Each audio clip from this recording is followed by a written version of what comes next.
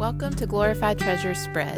This is the audio version of the commentary notes for the Spring 2023 Teleios study from Psalm 23 to Psalm 41. Week 8 Commentary, Day 4. Psalm 38 is another lament.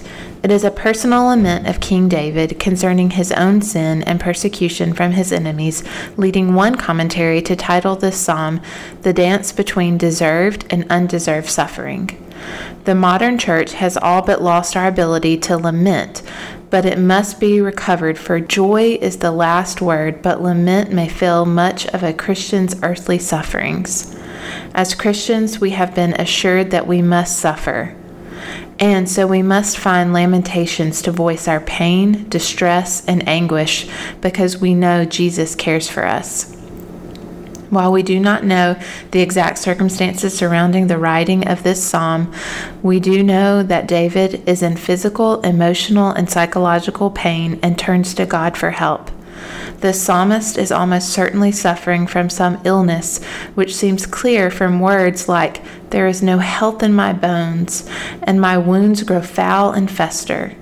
David makes no attempt to explain his sickness, but operates under the assumption that sin is its root cause. David feels a profound sense of isolation from God and family and friends. No other psalm depicts sickness so vividly, and one commentator notes, as the psalmist can endure no further suffering, neither can his audience endure further reading about them. There are good reasons to break the psalm into two sections, 1 through 11 and 12 through 22, though many commentators put verse 11 with verses 12 through 22. Verse 11 reads like a part of the description or the results of his physical malady. "My loved ones and my friends stand aloof from my plague." While verse 12 goes on to speak of his persecutors, this is why it is best to look at the psalm as breaking into two major sections. 1, verses 1 through 11 speak of the psalmist's illness and the sin which caused it. And 2, verses 12 through 22 speak of those who seek his life or persecution from enemies. The structure helps us once again to see the main idea of the psalm, living with the Lord through calamity from within and without. Unlike Job, the psalmist makes it abundantly clear that his illness is due to his own sin. Through the use of the repeated words "because of," which imply source, the psalmist is obviously attributing his sickness to his sin. Though we tend to shy away from that idea, Kidner says it would be as wrong to think there is never a connection between sin and illness as to think there is always one. Suffering of all kinds is part of God's disciplining hand, for we are his sons. Whether you can determine, and you probably cannot, whether or not your malady stems from your own sin, David gives us an excellent example of turning Godward for help. His lamentation is to Yahweh, and so should ours be.